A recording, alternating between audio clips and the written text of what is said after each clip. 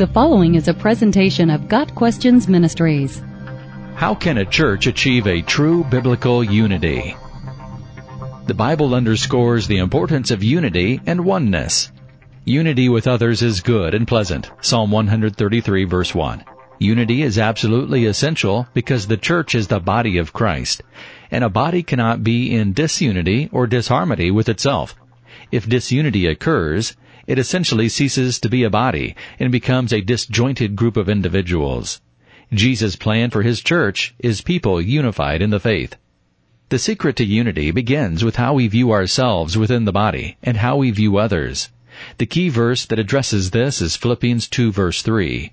Do nothing out of selfish ambition or vain conceit, but in humility consider others better than yourselves.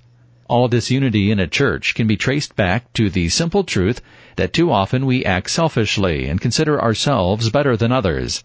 Paul goes on to explain further in the following verse. Each of you should look not only to your own interests, but also to the interests of others. Sadly, churches that experience disunity and are in conflict and turmoil are generally filled with people looking to meet their own needs, their own desires, their own ambitions. Such behavior is characteristic of unbelievers, not those with the mind of Christ.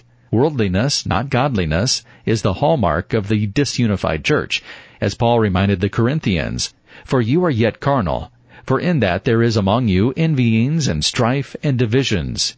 Are you not carnal, and do you not walk according to men? 1 Corinthians 3, verse 3. But Paul tells us that we are to consider others' needs before our own. In all modesty, humility, and lowliness of mind, we are to be completely humble and gentle, be patient, bearing with one another in love. Ephesians 4, verse 2.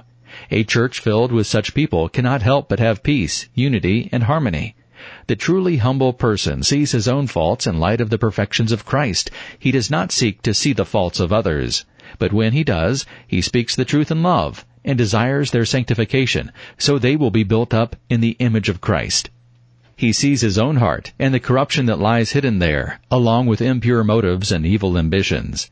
But he does not seek to notice the errors, defects, and follies of others. He sees the depravity of his own heart and hopes charitably in the goodness of others and believes their hearts are more pure than his. Most importantly, as Christians, we are to see one another in light of the cross. Fellow Christians are those for whom Christ died a horrible and painful death, so that he might exchange his righteous perfection for their sin. How can we not extend to them the love, compassion, and grace of our Heavenly Father? How can we demean, criticize, and defame those covered in the precious blood of Christ?